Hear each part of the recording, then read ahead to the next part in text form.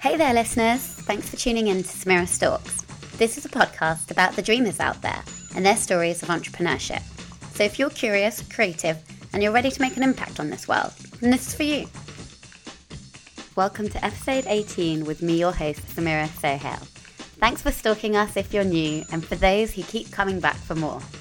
So I got some useful feedback around the style of the show, that it's getting better. Please do keep that coming at Samira Stalks on Twitter. And if you haven't already, do sign up to my newsletter at samirastalks.com to keep up to date with the most outrageous stories in the world of tech and startups. Today's guest is Harry Stebbings, a 20-year-old charmer who has become somewhat of a rock star in the venture capital industry. For those of you who don't know, venture capitalists are often the first finance backers of high-risk technology companies. They write the first checks for the likes of Facebook, Uber, Airbnb, and the rest of them.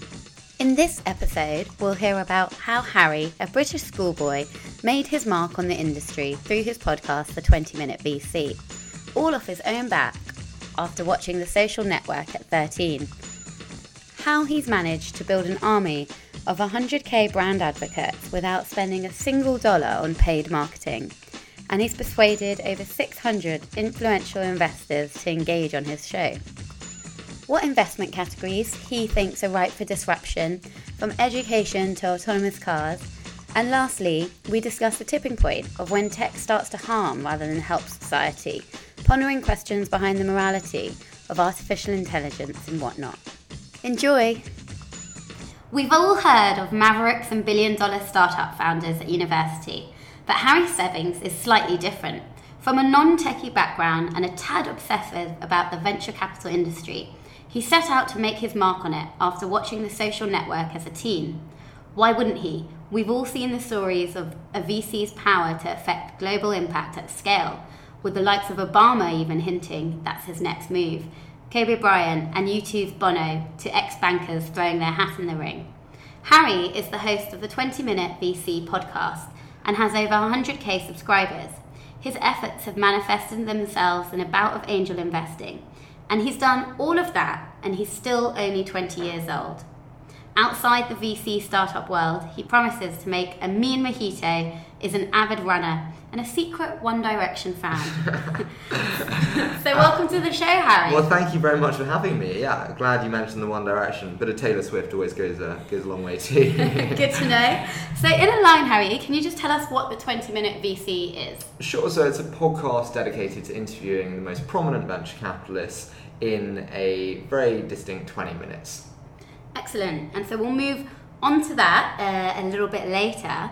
But I want to go back, I guess, to the beginning. So you were actually thinking about publishing a book, if that's right, when you stumbled upon the podcast world. And I'll actually tell you my first ever entrepreneurial endeavour was when I was at school, so which wasn't all that long ago actually, but I had notes from my teachers and I thought there's money to be made here. These are great notes, and so I published them as Amazon Kindle ebooks. Okay. And started making 300-400 quid a week from these notes, and I was thinking, wow, this is pretty good as a 16-17-year-old.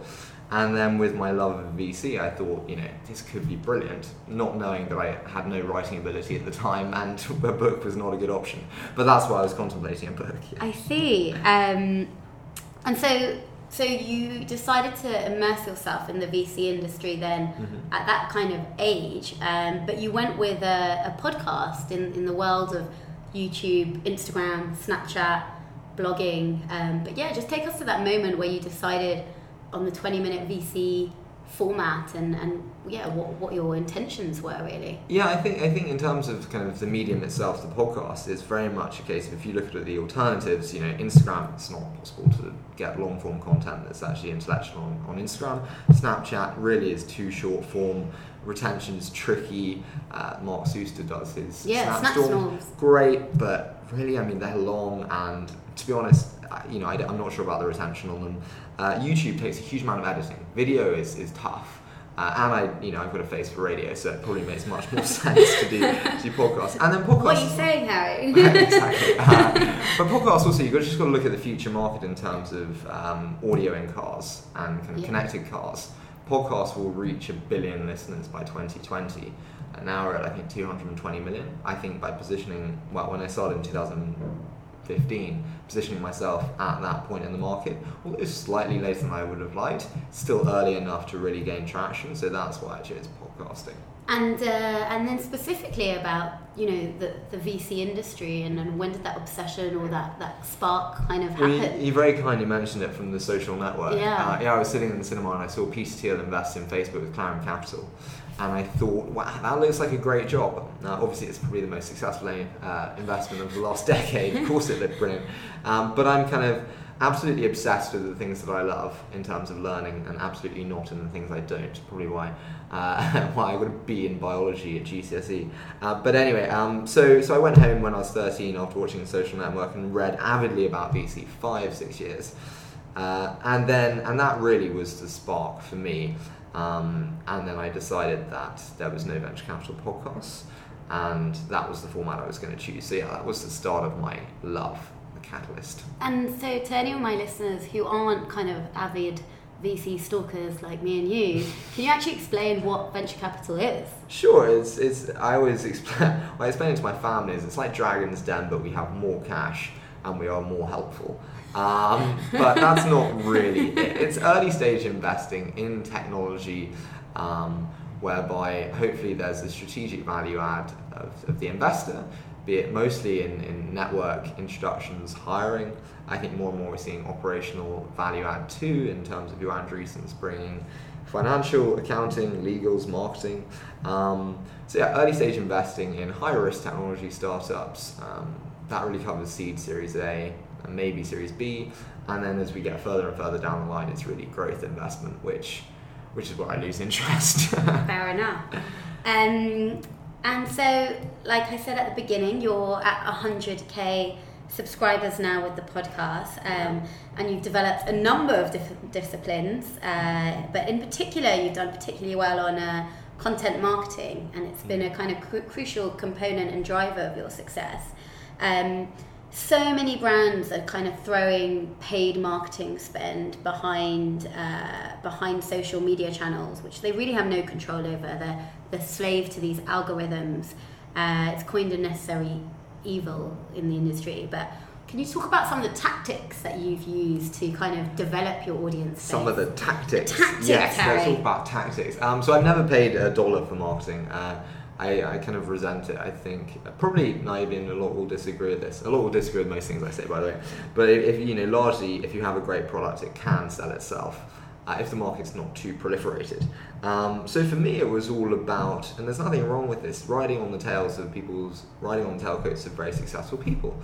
My first guest was Guy Kawasaki. He had 2 million followers on Twitter. That's quite a distribution channel for me to latch onto. You know, so I knew that if I got him on the show, I would not only get a good, strong following from the beginning, but also there's validity to it. You know, If you have a strong guest on the show, you can then say to your Mark Sustis, your Ben Horace's, Guy Kawasaki was on the show, you should do it too, and there's that social validity. So that was great. But in terms of the actual tactics, like personalization is key when you're marketing. I get so many kind of, can you help me market this? And I'm more than happy to help people market things if they've done their homework. Like, you know, it's like, can I pick your brains over coffee? You know, this sounds terribly arrogant, but it's like, no, if you sent me a nicer email that actually just showed some research and homework, like, I'm really interested in this space and I loved your podcast on this, can we go for coffee? Of course. But you just have to think a little deeper about how to market. So personalization is key in terms of making it right for them in terms of distribution. So that can be very, big guests on the show, we make it as easy as possible for them to share. Do click to tweets. Yeah. Tweeting is a pain in the arse. They don't know the @ symbol, they don't know the hashtags, don't have the link. Well, just do a click to tweet. All they have to do is press a button and they're done. Also with distribution, customer success. I don't know if so customer success is key, and it's a weird one to attribute to marketing, but it's key in the way that you're building brand advocates. And it's not just about helping retention of listeners, but you're actually helping upsell in the way that building brand advocates builds massive engagement further on through word of mouth. Yeah. If you have your 100 listeners and you really treat them with a lot of love and care, you can turn that into 1,000, because they will speak to 10 people about your show if you reply to their emails, reply to their Snapchats. Everyone who Snapchats me gets your response. there's a lot of Snapchat. Yeah. I think a lot of people would like me to get off Snapchat, but you know, it's really important to show that care and attention in the early days, especially when you're looking to grow that following. So customer success is key. In terms of, it's kind of like VC really. You know, you can speak to the analysts and the associates as much as possible if you're a startup and you want to get investment, but it really comes with the decision makers and the influencers. That's where you're going to get the term sheet. But it's the same in marketing. You know, you can have small people and you might get incremental following increases, but if you want to have those big kind of strategic jumps in your audience, you have to go to the influencers. Great. Yeah. And you did that very well with Product Hunt, I might add. Well, thank you. Yeah, that was very nice. Actually, yeah. But I've long held the view that, you know, technology and digital disrupted really the content space first. You know, music, radio, TV, with online players, and then it kind of moved through to this e-commerce space. And now I think what's really exciting is that we're looking at the effects of it on education, on, you know, bots, fintech, biotech, energy, where you can start to potentially solve, you know, not real global problems, but like humanitarian. Not just food deliveries. So which of those industries interest you and why? Yeah, I mean, I always actually revert back to Magic Pony, the startup from Entrepreneur First that was acquired by Twitter. Just and this will probably rile a lot of people again, but just in the way that I actually think it was a shame, the acquisition, because I think it had the potential to do kind of widespread education throughout Africa. You know, there's 1 billion people in Africa. The main problems are low bandwidth and poor connectivity. You know, Magic Pony's algorithms had the ability to stream any educational format to low bandwidth Africa and educate 1 billion people. Education is still massively underutilized and underserved by technology. I think it's probably because it's one of the hardest to monetize, one of the hardest to get right. Well, Mark and his wife actually just invested in a non-profit Indian kind of platform, Udemy type platform. Oh yeah, I saw that. I can't remember what it's called, but no, I agree with you on the education front.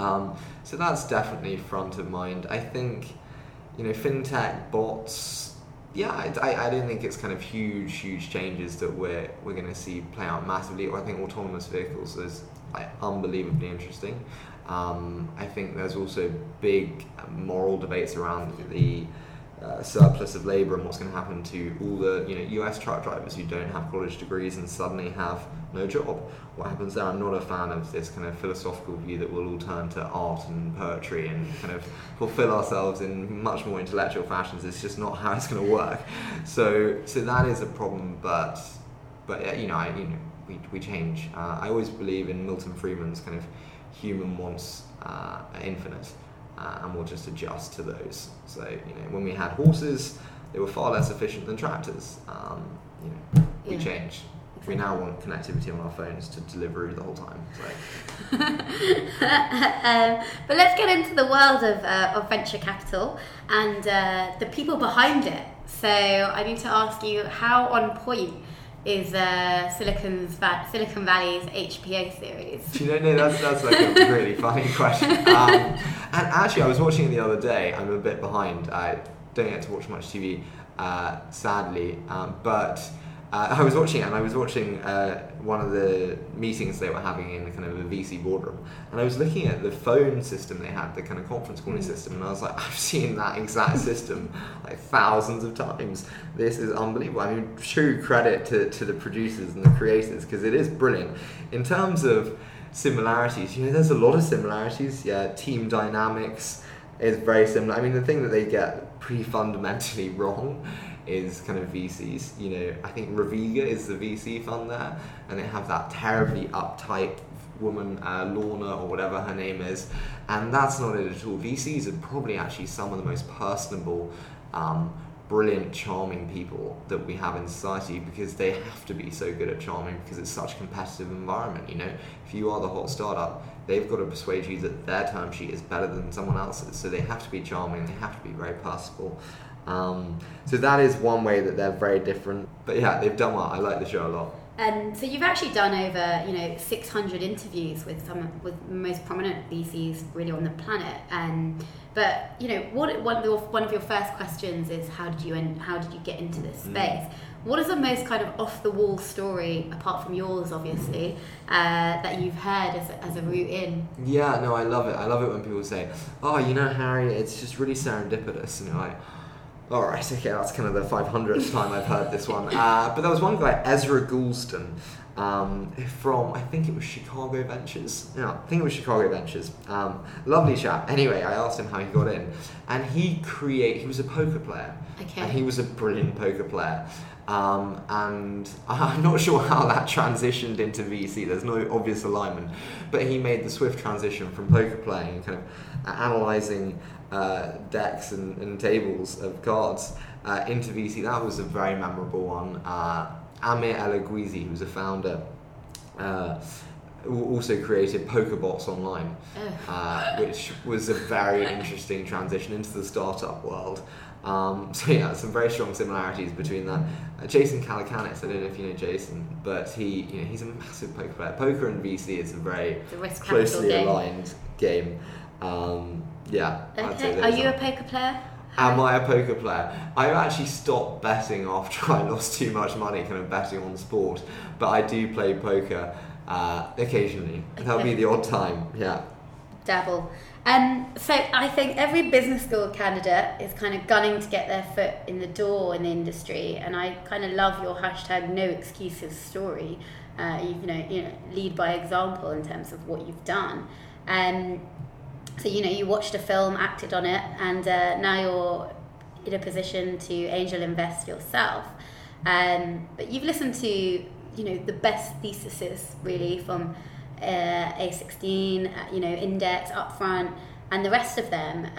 How would you sum up your investment strategy? Yeah, I think I sum it up. It's kind of twofold, and two people both told me this, and it was Satya Patel at Homebrew. Brilliant seed stage fund in San Francisco, and then Mark Andreessen, obviously at Andreessen Horowitz, and they both told me that kind of the secret to investing is having strong beliefs weakly held, and it's one of the best things that happens when you talk to kind of fund managers, and the best fund managers is they'll ardently believe that the future of energy is solar power, and then you'll present a coherent thesis that actually it's hydropower, and suddenly they'll turn. And so I always believe in strong beliefs weakly held. I try and approach kind of all investment analysis or decision-making processes with that thesis. In terms of kind of my strategy itself, I also believe that you've got the biggest strength we can have is knowing what we don't know. And if a company in the AI space comes to me looking for investment or gets referred to me, the honest truth is, deep tech-wise, there are better people to analyse this than me. And I think knowing that, and then the secret and the proprietary kind of advantage that I have is just kind of the network to be able to then go and speak to the best AI consultant, data analyst, whatever, and ask them. They know better than me, and then you can kind of crowdsource your DD process. So I'm a big fan of that. But then also kind of generally, I'm just a big fan of investing in tertiary markets. So in terms of what will happen in the future, autonomous cars, as we said, by 2025 will be mainstream in most of modern society. Okay, that's great and fantastic, but I'm more interested into the tertiary markets that are affected by that. How is auto insurance? Boom. Great minds. How is that affected by autonomous vehicles when no one's behind the wheel? Liability, morality. Do you run over the kid or do you run over the 10 old people? I don't know, but I think that drones. We are not going to have delivery drivers driving around in 10 years' time. We will get deliveries by drone. Drone dashboards, drone APIs. How are kind of huge central management systems going to manage thousands of drones every day? And that's where I look. And so speaking, you touched on it there, the morality. At what point is technology, not good for society? Yeah, it's a really good question. It's one my mother frequently poses when I'm emailing at the dinner table.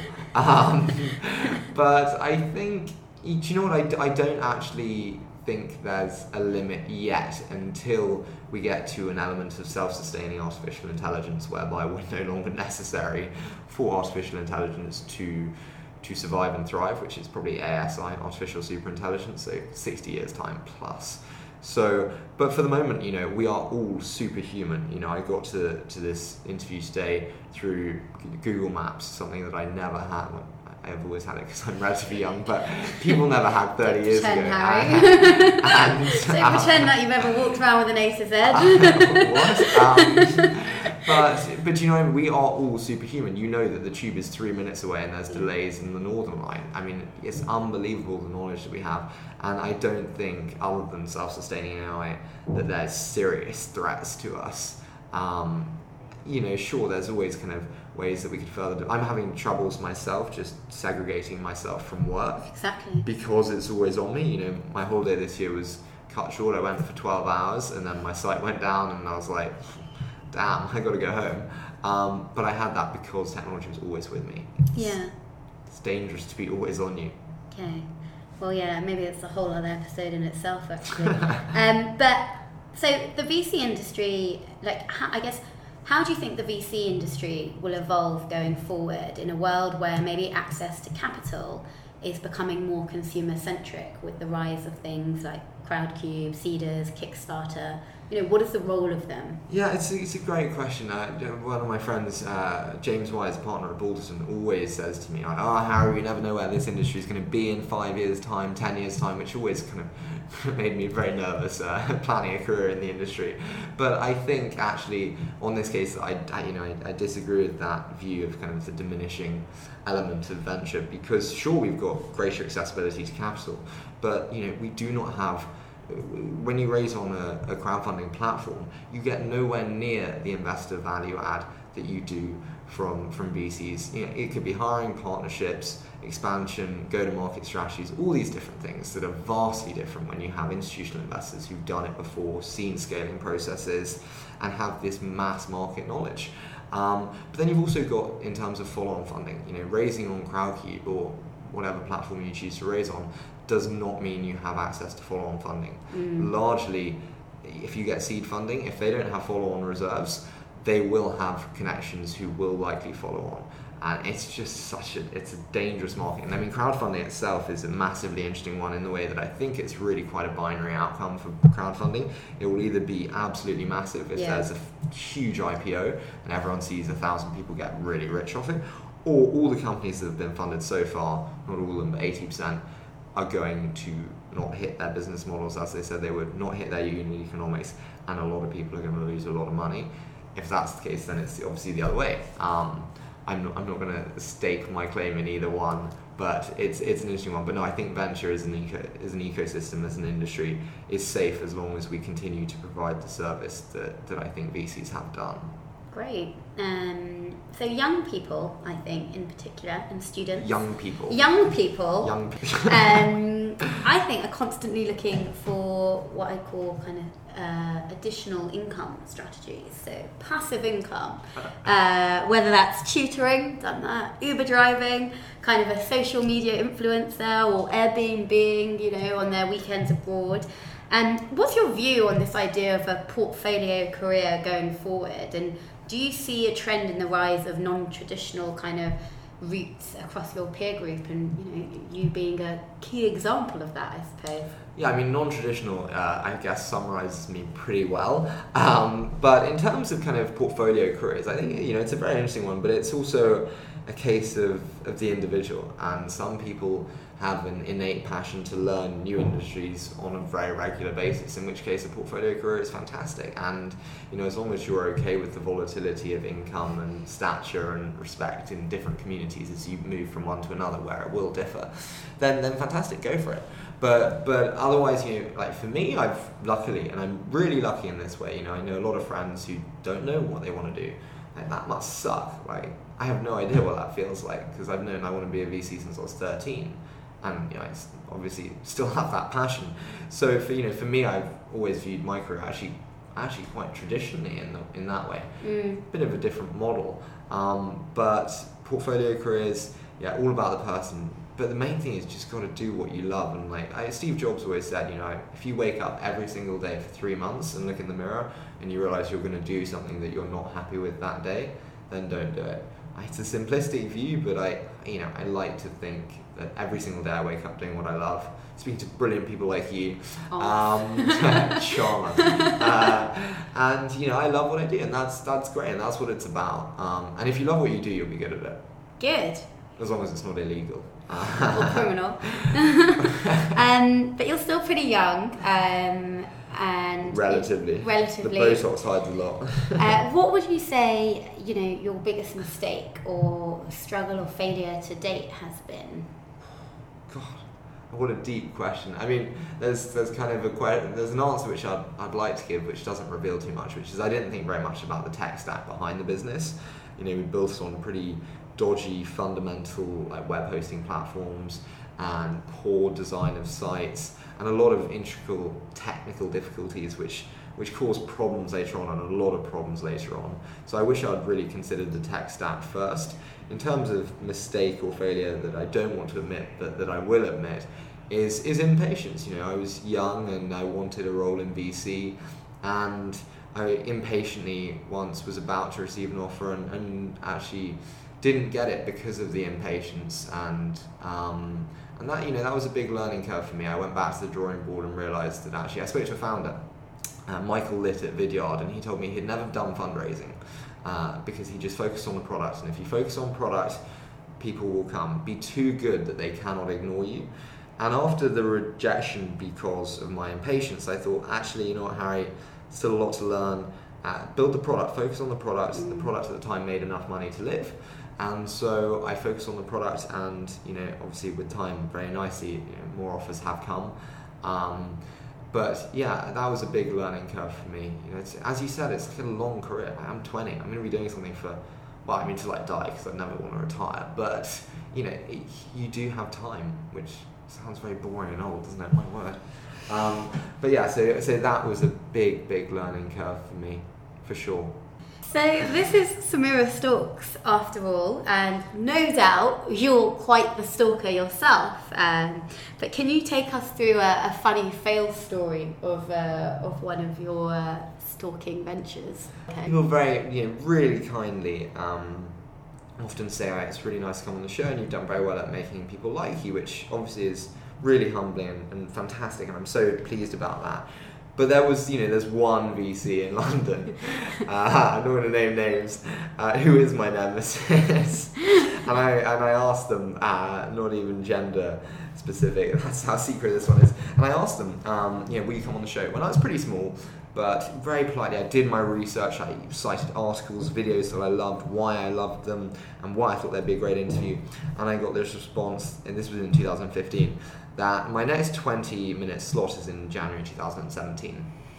Now, naturally, I wasn't thrilled at that email. Now I think I would respond. We're nearly there. Come on. I don't think it was worth the wait, actually. But now I would respond a lot more vociferously than I did then, which was like, I completely understand. But I've seen them several times at kind of VC conferences and meetups and in this building at Bloomberg, actually. And kind of you have that stare across the room, and then they know that I'm pissed off at them because I've mentioned them before on other podcasts. And that would probably be my biggest fail story, where I really tried and they said no. Yeah. Right. Well, maybe 500th episode special or something. No, they missed the chance. Oh, wow, okay. Let's be cold as that, Harry. Cold as that. Okay, right. Good to know that's your stake on things. So this is the quickfire round, so no need to prep. But what would you say your top 3 values are? Top 3 values to an investor? No, just Harry as a person. Oh, God. That really is deep. Well, I'm incredibly one-dimensional, so I do basically have a life completely revolved around venture. In terms of values, I think genuinely no one loves what they do more than me, which means that work isn't work for me. It's a hobby, which is why I work 16 hour days. So I would say that's one. In terms of value, family is always key to me. Family is key. 3 things that matter most to me, actually: venture, family, and learning. There we This go. whole industry is based around kind of mental expansion. So for me, that's crucial. Okay.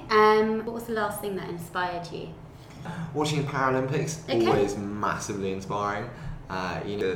Johnny Peacock running on one leg, and seeing all that he's had to go through, it really puts things into perspective. But makes you realise also that just anything's possible. I mean, God, these guys are incredible. Yeah. So that really inspired me. You've hinted at it, but what was your last music jam? Music jam? Yeah. I am very much stuck in Bieber's latest album, which actually isn't that recent. Very good though. But brilliant. Who doesn't love a bit of Love Yourself? What fictional character do you remind yourself of? Oh, fictional character. Well, that implies that I have to read fiction, which has been a long time.